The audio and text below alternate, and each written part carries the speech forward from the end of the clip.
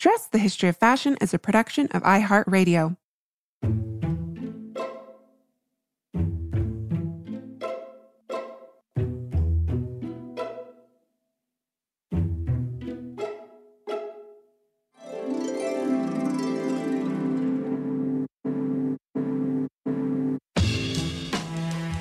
With over 7 billion people in the world, we all have one thing in common. Every day, we all get dressed. Welcome to Dressed, the History of Fashion, a podcast that explores the who, what, when of why we wear. We are fashion historians and your hosts, April Callahan and Cassidy Zachary. Well, today, Dress listeners, we bring you a very special interview with one very special woman. The groundbreaking fashion icon, model Pat Cleveland, joins us today to talk about her 50-plus year career as a model. Yay! I know, it's so exciting. And actually, we have the universe to thank for making this happen, right, April? Mm-hmm. You and I have had Pat on our list since day one of this podcast. Yes, literally, you and I were talking about her memoir, Walking with the Muses, earlier this year. And I'm not kidding. The very next day, we got an email from the publicist and Dress listener, Mark Rhodes, proposing that Pat come on the podcast. So it was fate. It was kismet. Thank you so much, Mark, for making this happen. Yes, thank you, Universe and Mark, for answering all of our fashion history prayers. I'm glad you mentioned Pat's memoir, April, because you and I have both read it, and it is wonderful. I keep recommending it to people. Yes, it's so good. We highly recommend it to you, our listeners, because Pat really provides this behind-the-scenes insider access into a world many of us can only dream of. And it is really this beautiful testament to her life and career, but also those many, many loved ones that helped her make it all possible. So go out and get yourself a copy. Yes, do it. And it's available on Kindle. So I read mine on the train, which was kind of cool. But we spend a lot of time talking about fashion history on the show. Obviously, that's what the show is entirely about. But very rarely do we get to meet and talk to one of fashion history's creators. So Pat, thank you so much for being here. Pat, welcome to Dress. It is such a pleasure to have you with us here today. I'm here, and I'm happy to be with you too. And if our listeners are not already aware of your legacy, they are certainly now, because April and I have talked about you on multiple occasions throughout the last 2 seasons of our show. And you've been on our wish list since day one. So I just want to give a special thank you to our mutual friend, Mark Rhodes, who made this all possible. Yay. Yeah, it's very special for me to talk to you. So thank you for being here today. And I really just want to start at the beginning and kind of hear about a very young Patricia Cleveland. I'm curious if you have a first memory of being inspired by clothing, and if you can tell us about how you were first inspired to your early love of fashion. Well, I think it all comes to the world of art. You know, art and music and movies and impressions of people who had like a kind of bright spirit would dress up, and especially my mom, who dressed up in her own clothes that she made, and they were pretty spectacular. She was a Leo, so a really good show off. And she would go to parties dressed up and win costume balls and make clothes at home. And, you know, the dancers would wear them, and the singers who came to visit, you know, like Eartha Kitt. And she made a dress for Marian Anderson, my godmother, and she would make some clothes for friends. And I thought, you know, having all those fabrics in the house and boa feathers and sequins, I think it just sparkled my mind. And having those dancers in the living room, you know, from all these wonderful places. My aunt was a dancer, my mother a painter. So I was kind of grown up in between the stir of watercolor and fabric and dancing and music. Yeah, and I've read your memoir actually a couple times now, and I loved reading about these early years growing up with your mom and your aunt. I think you said something like these early years in New York with your mom was a time of enchantment. So it's really like this magical experience of your childhood. Very much so. Because, you know, when somebody has a certain spirit of liveliness, no matter what, you just get infected by it, you know, and it's like, that's what you got. And I think it was your mom, right, who decided you should try your hand at modeling. I'm hoping you can tell us a little bit about your modeling career, your early modeling career, the start to it, and, your first experiences with the Ebony Fashion Fair. Well, I never thought I would model or anything. It wasn't something that people did really. I mean, you saw a face on the magazine cover and you thought, oh, that's not real. Or, you just look in the magazines. But we always had Vogue and Ebony and Glamour and all the things that were there in the 50s and the 60s. And we looked in and we made the clothes to look kind of like the ones they had, or we'd make up something. And so, modeling was not like, I didn't think ever. I just thought I'd like maybe be an artist, paint, which I do now. But I never saw myself like that. And my mom said, well, you could do it. You can do this. Look at them. You look as good. But nobody looked like me. I mean, I was like a baby giraffe. I don't know. Maybe animals have some kind of glamour. I don't know. Maybe I was a deer or something. But other than that, she saw something in me and she sent some pictures out to Ebony and Vogue and Glamour. And there were a lot of rejections. And the pictures were taken at Carnegie Hall by a famous photographer that my mom knew, because when she was always hanging out in the jazz places, she met these wonderful Carl Van Vechten and people like that who would photograph all the Duke Ellingtons and people in the Harlem Renaissance. So when it was time to be photographed, she said, we have to have pictures taken and send them.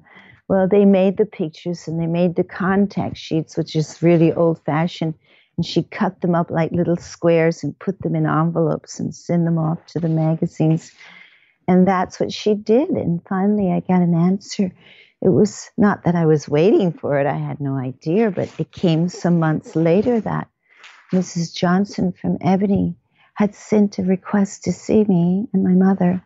And I was like 15 years old, and I had no idea. We went to the Waldorf Astoria, and I was dressed like the Virgin Sacrifice. My mom dressed me that day. I had white tights, white dress, white straw hat, white gloves, white patent leather shoes. I just didn't know what to think. I was like a nun walking into the Waldorf and going up to the presidential suite like, what are we doing here? I had no idea. And we get in and we see Mrs. Johnson standing behind this regal desk and asking me to walk. And I was so terrified because I was just like a sprout. And every other girl looked like fully blossomed. And I thought, what am I doing? But she liked me, and she liked me a lot. And she asked if I could be in her fashion show, which traveled around America. And it was a benefit to raise money for colleges. And it was the Ebony Fashion Fair. And Mrs. Johnson would go to Europe and buy all the clothes. I think she was the only editor for her who would buy collections, because after she would sell them to raise money for the Black Society so that young people could go to college.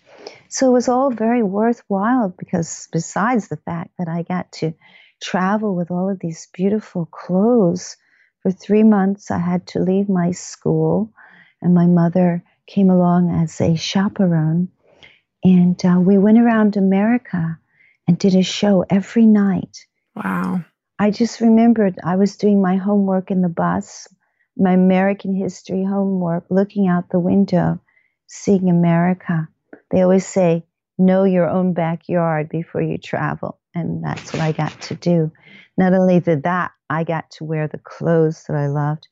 There was Givenchy and Yves Saint Laurent, Dior, Madame Couture and Lavant and Cardin, and baby clothes from Yves Saint Laurent, like babies. They were just not even known. Halston hats and things, that people didn't even, these designers were not even famous yet. And Mrs. Johnson was buying their clothes. And I know that at one point, Halston was in Chicago and saw me in the Ebony Fashion Fair. You just never know who's sitting in the audience. But he was a kind of unknown at the time, too. So it's kind of like everybody was starting their careers, 1960s, the early 63, 64, 65. Because actually I had started when I was 13, really being in pictures, but just being photographed.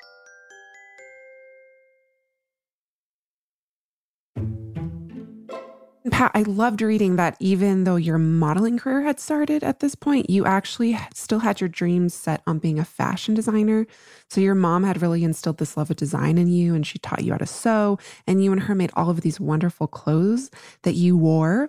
And I loved reading that. It was actually your own designs that got you first discovered by Vogue. You were chased down, basically, but down the subway by fashion Vogue editor, Carrie Donovan, asking you, just having to know who designed your clothes. And this was, of course, you. Can you tell us about your early designs and your first Vogue experiences? After, in the fashion fair, I went back to school. I went to art and design for fashion design and illustration. And I did really well right away.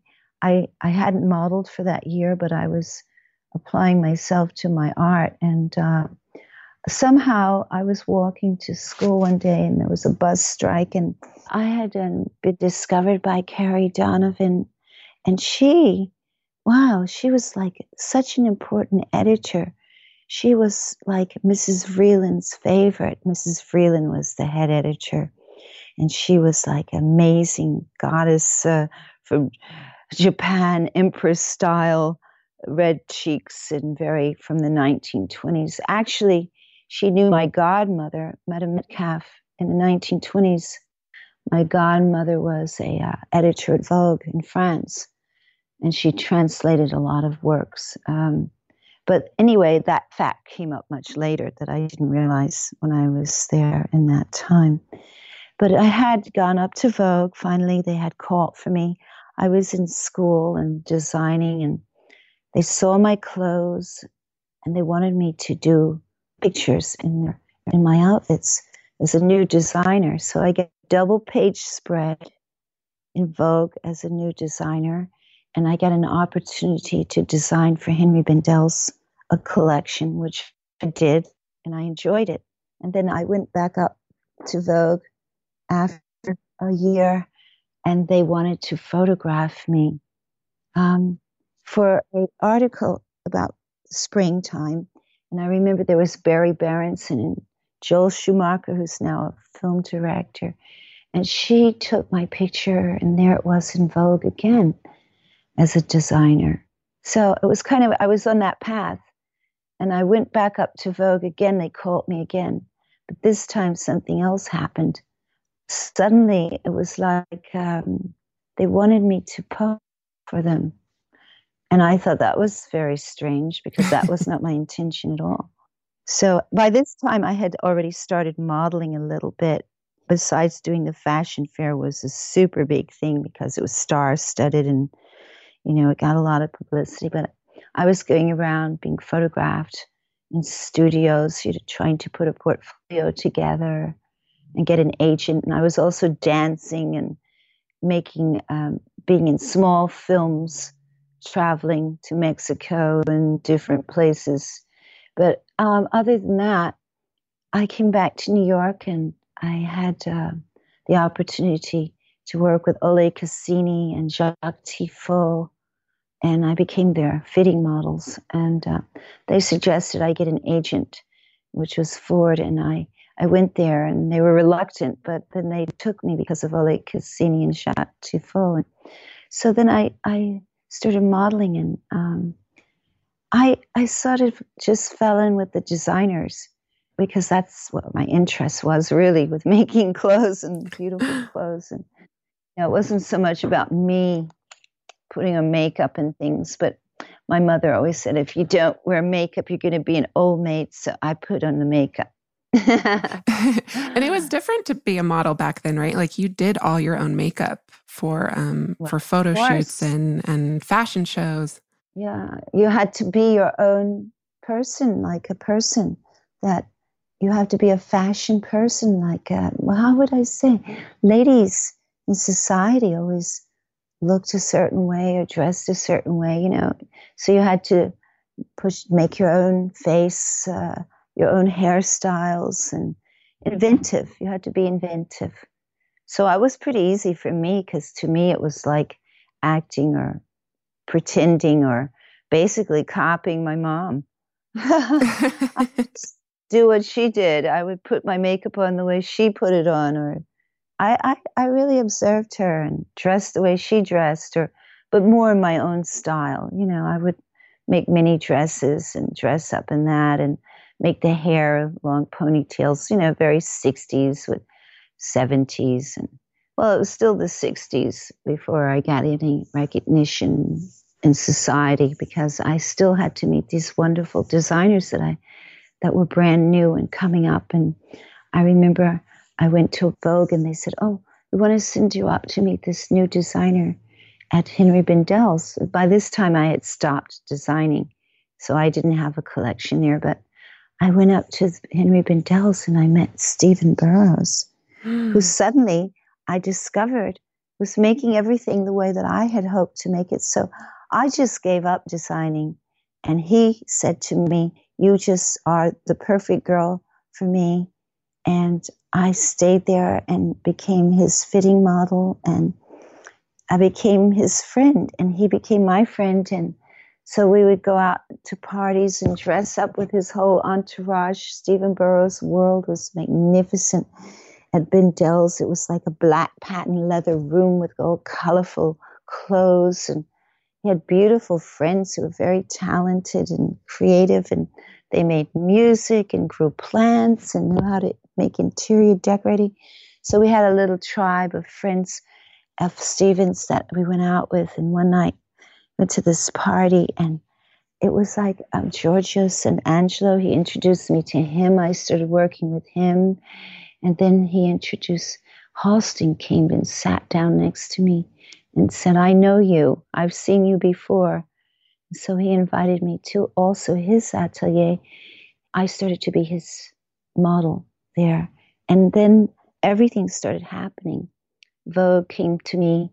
And as I was going around trying to be photographed, suddenly I found myself in the pages of Vogue for Irving Penn. Wow. And I had a big spread and I was like 19 and that kind of set me on my way. Besides Charles Tracy and a whole bunch of other Avedon and Irving Penn and many photographers came over from London and Paris and photographed me for 19. And it was just, they started photographing me for foreign magazines mostly. And then I got an agent, which was kinder to me other than being with Ford, who weren't sure if I should be with him or not because of, racial things, I guess. They didn't think I was fair enough or whatever. I don't know.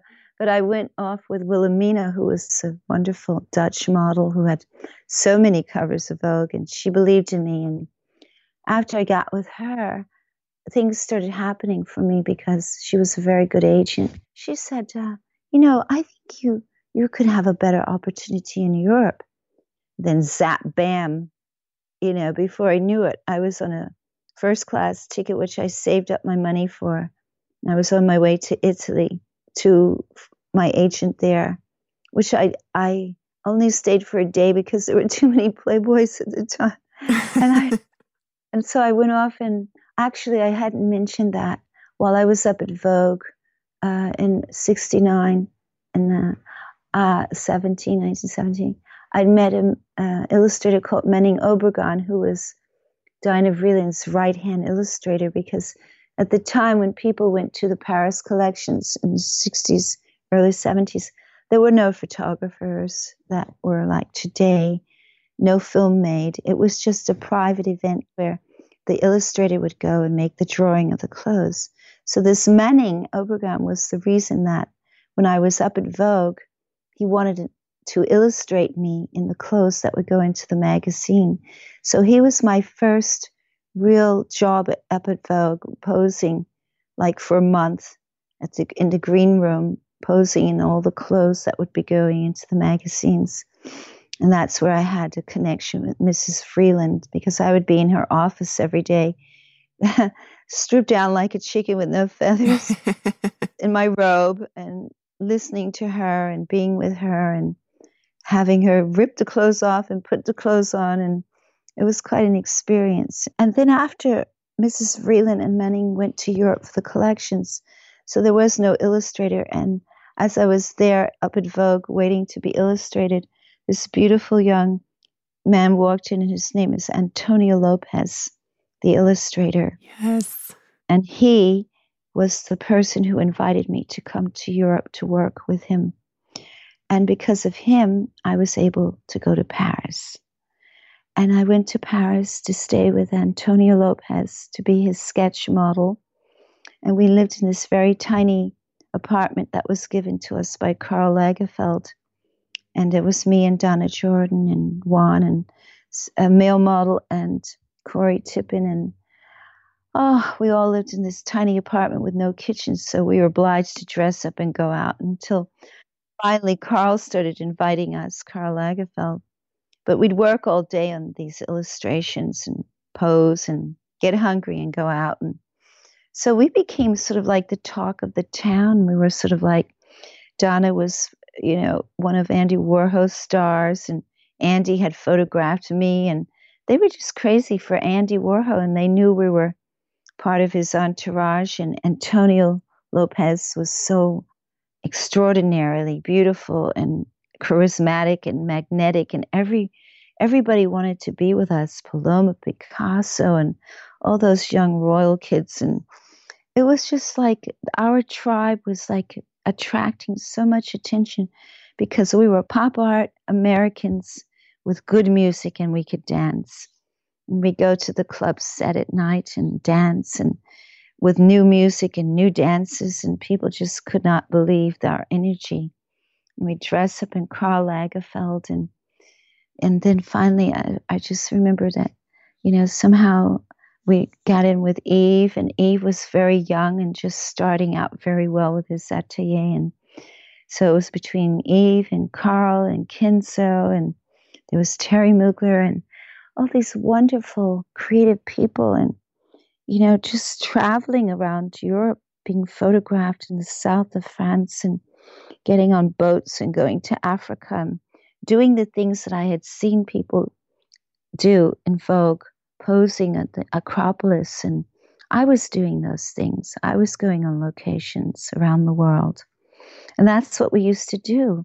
Editorial shootings in London. I would pose in London with Parkinson, who would photograph the Queen the same day he'd photograph me. And it was just marvelous. I mean, what an education in fashion, and Zandra Rhodes, King's Road, and all the music, and hanging out with the Beatles, and, being friends up at Apple Records, being in the movies there. And I had such a wonderful time being in Italy as well. All of these fantastic designers and quality of their clothes. And oh my gosh, there's just so much to fashion.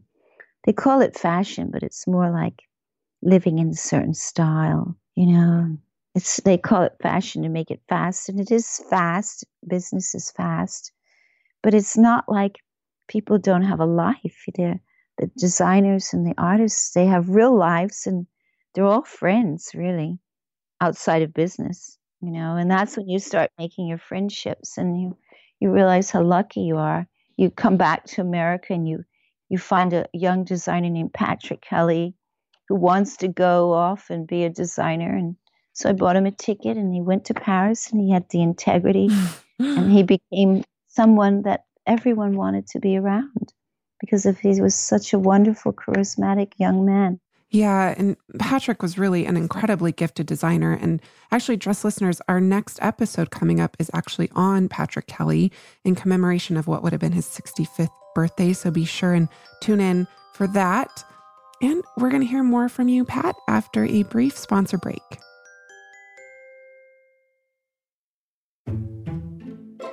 Welcome back, Dress listeners. Pat, our listeners will be familiar with your role in the Battle of Versailles. We've already done an episode on the 1973 quote-unquote battle that put American fashion on the international map. But I'm hoping you can tell us a little bit more what that experience was like for you. it was not anything done other than doing a benefit, but it turned out to be some kind of what they called a battle. And it seems like, the American designers hadn't really been on the stage in Paris. And when it came time to be at Versailles, it was a royal event, and the Americans just shined.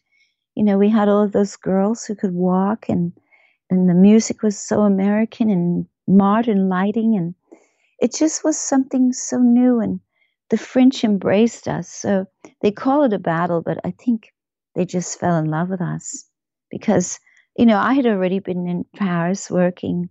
So it was like going home for me, but for a whole bunch of girls, it was their first time touching down there. And then they went back and had that opportunity again. So I think, you get certain opportunities and you go off to Versailles and you dine under the chandeliers and the cherubs, and you meet the Duchess of Windsor, and you drink champagne with her and Princess Grace, and you meet all of these wonderful people in fashion because everybody dresses so beautifully because they feel that dressing makes them happy. It does. I mean, living a life in fashion is, I think, a gift in many ways, and you've done it so beautifully. I've been very blessed because the people around me have all loved each other sincerely out of respect and, just adoring each other's style. I mean, it's like they're just different flowers, that's all. And can you tell us a little bit about how your signature walk developed? I kind of say walk in quotation marks because it's so much more than that. And it's just this incredible performance that you give us each and every time that is so all your own and so Pat Cleveland. And can you tell us a little bit about, the role that dance played in its development, but also the people who helped you to develop it? Well, yeah, when I was a child, I used to dance with a wonderful African-American lady, Catherine Dunnan. I danced as a child with Catherine Dunnan, and I was her little mascot, and all of these wonderful people would be in the class, like Marlon Brando and Eartha Kitt, and wonderful ladies. And I would hang off the monkey bars and make fun, and they'd laugh and they'd play the drums. And I always wanted to be a dancer, but I was too tall at that time. So I always felt that something that moves your heart like that can move your clothes too. I just consider myself a flagpole moving the fabric. But you bring dance and movement. Even your first cover of Ebony Fashion Fair in 1966, you're already moving. You're making the clothes move, already at that early point in your career. And then you bring that to the stage in such a wonderful way that really shares, with the audience, the joy of fashion. You know how it feels when you put on a new dress, you feel all twinkly and you just want to start showing off your goodies. Like, this is how I feel. This dress makes me feel really beautiful. Even if you get something ugly on, it's just, it has its own beauty too. Like the spirit of the clothes is just somebody believed in that look, and you're going to go along with their fantasy and enjoy their ride with them because they had a vision, Like sometimes you think, what is this? And then you put it on and you become a part of their world, like how they see things, It's like more about wearing the designer than even wearing the garment. Yeah, but what you've brought specifically to, I think, that is so incredibly special. I'm a happy person. I don't let 1 minute get away from me that I don't see something beautiful in it. Like even a dead leaf or something, when you think of all those people who sew, every stitch is like a minute of your life. And I just basically do it because I think that the people who make the clothes are part of the dress too. I see them. I've been in so many ateliers and watched the ladies stitching. I think they're wonderful. They're just so wonderful. They're just part of me. I feel like they're part of the dress. Yes, absolutely. And so are you. I've been watching a lot of Pat Cleveland runway moments over the past couple weeks in anticipation of this Oh my God. talk. And Terry Mugler's, I think, were particularly fun. I saw you as a flower blossom and as a kitty cat. You just bring so much joy to the runway and you have so much fun with it. And I really appreciate that. Yeah, you can have fun in everything. Put in a glove, it turns into a puppet. Put in a sock on your hand, it's a puppet. You can turn those clothes around. But I just know Mugler has such a fantastic imagination that he just infuses you with his vision, and you just want to be that ball of energy that brings it to life for him, because he's one of the first ones to put on those big shows where it's for entertainment as well. He and Kenzo, and I remember those shows from the 70s. They were so magnificent and so lively. It's not like when I first began, you walk with a number in silence. Right. The staging and music and people cheering, So you do it because you want your audience not to feel bored. It's nothing like a, wet dress and a hanger. You don't want to be a wet dress and a hanger dripping, soggy. You don't know what it looks like. You want it steamed. Steam heat. I got steam heat. Da, da, da, chase away the blues. In fact, you're still modeling. I just saw you and your daughter walking and singing your way down the runway this last fashion week. It was absolutely wonderful. I'm telling you, that was just spontaneous. We just did that in the bathroom 5 minutes before, and she said, do it on the runway. I was just singing to Anna. We always sing to each other. And they put it on the runway. I can't believe it. So we get out there and we winged it. We just faked it till, and we like to do fun stuff. And for her, she and I to be together, she's always traveling. So that was just a special moment. We never get to work together really very often. Oh. She just came off the Follies. She was the star of the Follies Bergère for Jean-Paul. I saw that. And it was so wonderful to see her doing Josephine Baker because, yes, my great aunt was Josephine Baker's Sunday school teacher and told Josephine, get on that training, get out of town, girl. You need to work it. You got it. She taught her to play the piano. And it's always been sort of in my family to have this wonderful showgirl Josephine in our lives. Right. And why it was so special that you met her at the Battle of Versailles, right? I knew her before that. Oh, you did? Uh-huh. I knew her before that, and I danced on stage with her once at the Carnegie Hall in another place, and I was going to go up and be in her show, but she died the week before I got there. Oh. I was going to try to be in one of those, cabaret with her. Yeah. I love the way Josephine kind of comes in and out of your life too, because you've yourself, of course, have portrayed her many times on stage. There's wonderful footage of you on a Patrick Kelly runway as Josephine Baker. And we all love her because she's the number one showgirl, for Black society, because she escaped such danger and she was able to live a beautiful life. Yes. And that's what we look for. We want to have a beautiful life. Everybody, Yes, absolutely. Essence Magazine just inaugurated their Best in Black Fashion Awards, and you were the first person to ever receive the Icon Award.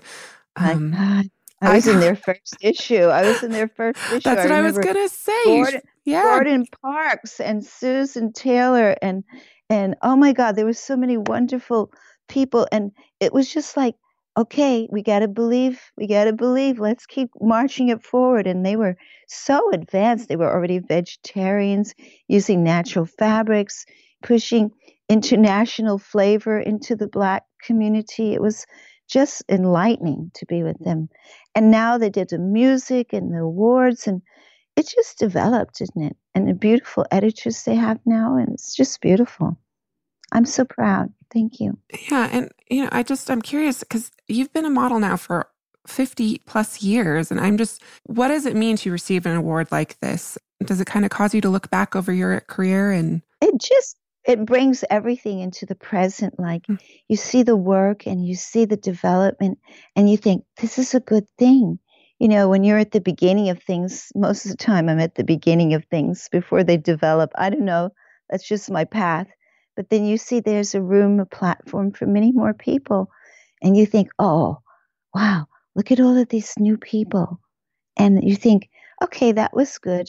That's good. We made that little walking path, which is now a highway or runway at an airport. I don't know. It just opened doors. You think of how wonderful it is that things develop, you know? And even with having been able to enjoy fashion for so many years and work with new designers, and it's just amazing how people can take their imagination and make a life, you know? And that's kind of what I do. I use my imagination and I make a life for myself. And I paint and I draw and I write and I make music and every day I do a little something that makes me happy. And I think modeling makes me happy because I get to be with these wonderful people. Pat, thank you so much for being with us today and sharing with us, you know, the art, magic, and joy of fashion and yourself. Really, thank you so much. Keep stitching, keep singing, keep painting, keep seeing the things that make you happy and have bliss consciousness. Thank you, Pat. And we're sending you lots of love and light your way as well. Thank you for that prayer and have a good day. You know, April, originally I had titled this episode A Life Lived in Fashion, but after interviewing Pat, I changed it immediately to The Joy of Fashion. Isn't her joy infectious? Yes. And she is one strong, super inspiring woman, Cass. Essence's Black Fashion Awards was one of her very first public appearances this year after being diagnosed with cancer this year. But at the awards, she revealed that she feels like a phoenix rising from the ashes, in large part and thanks to the fashion community's outpouring of support. So, Pat, you are so loved, and we are sending you loads and loads of even more love on your road to recovery. Yes, absolutely. And again, thank you to Pat Cleveland for taking the time to talk to us, and to Mark and her husband, Paul, for setting it all up. Well, that does it for us today, dress listeners. May you consider Pat's legacy and the joy of fashion next time you get dressed. Just a reminder that Cass and I will be at the Bard Graduate Center in New York City this coming Thursday, which is September 19th. So please join us if you'd like to tune into our lecture series that's part of the Fashion, Anxiety, and Society series. We will be talking about gender. Right, and you can head on over to the Bard Graduate Center events page and get your tickets now. And if you have a moment, to please take the time to rate and review us on iTunes. And we also love hearing from you, so please write to us at dressed@iheartmedia.com. And as always, be sure and follow along on Instagram at dressed_podcast. This is also our Twitter handle, and you can follow us on Facebook at Dressed Podcast without the underscore. Last but not least, thank you to our producers, Holly Fry, Casey Pegram, and everyone else at iHeartMedia that makes the show possible each week. Catch you soon.